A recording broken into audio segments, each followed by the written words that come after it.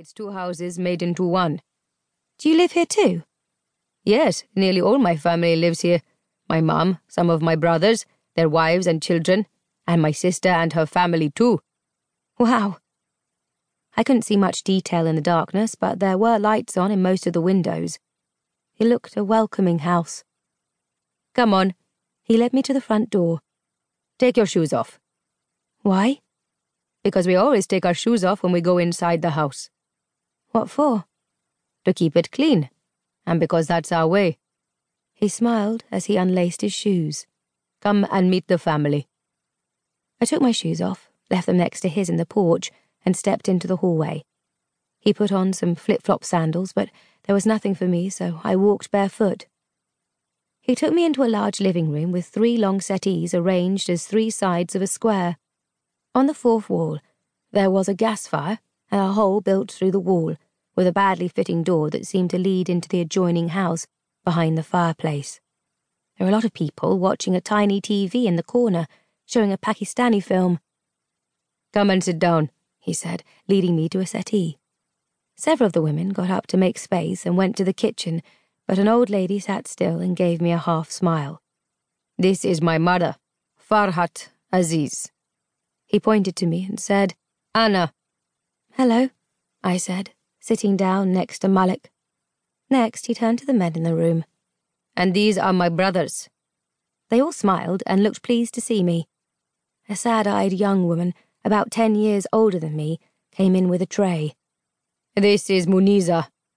She is my brother Khalid's first wife. I gave her a smile and she passed me a cup of milky tea. Get some chapatis, Malik ordered her with a stern expression. I hadn't seen this side of him before. I had a moment's hesitation. Maybe I shouldn't have come. But then Malik flashed a smile at me, and I felt fine again. I expect you're hungry, he asked. Yes, I nodded. Muniza came back with a large plate of buttered chapatis. They looked a bit different to the one I ate when Val and I had a takeaway a few days before.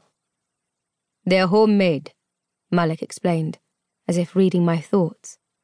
Yes, it's very good, I agreed. Just then, Muniza brought a bowl of minced meat with a strange scent and put it down on the table in front of me, along with a bowl of oranges cut into quarters. They all looked at me, so I took a spoonful of meat to taste.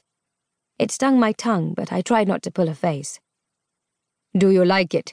Asked Malik. It's lamb with Punjabi spices. I nodded my head. Not bad. Malik and his brothers all laughed. I hadn't realized how hungry I was, so I helped myself to another chapati, partly to take the taste of the spices away, and sucked an orange quarter, which tasted quite bitter to me, but I wasn't really a fruit eater. After I'd eaten, his mother tried to talk to me, but I couldn't understand anything she said. Her smile vanished, and a look of contempt took its place. The brothers were talking amongst themselves, so I ate a 3rd chapati and fidgeted as the time passed. I need to go to the toilet, I whispered to Malik.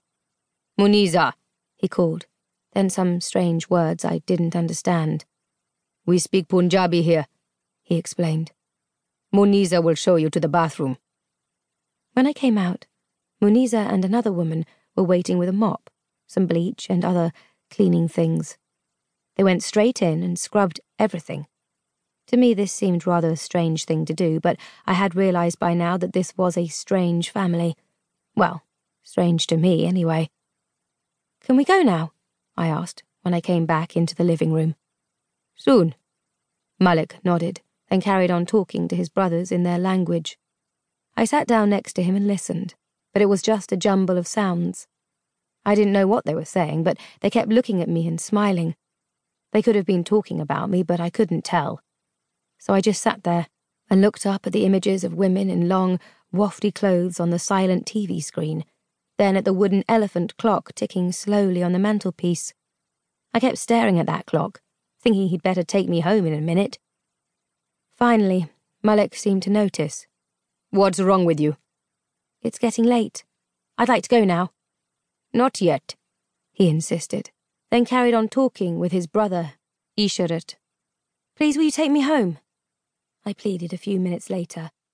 Don't you have to get back to work?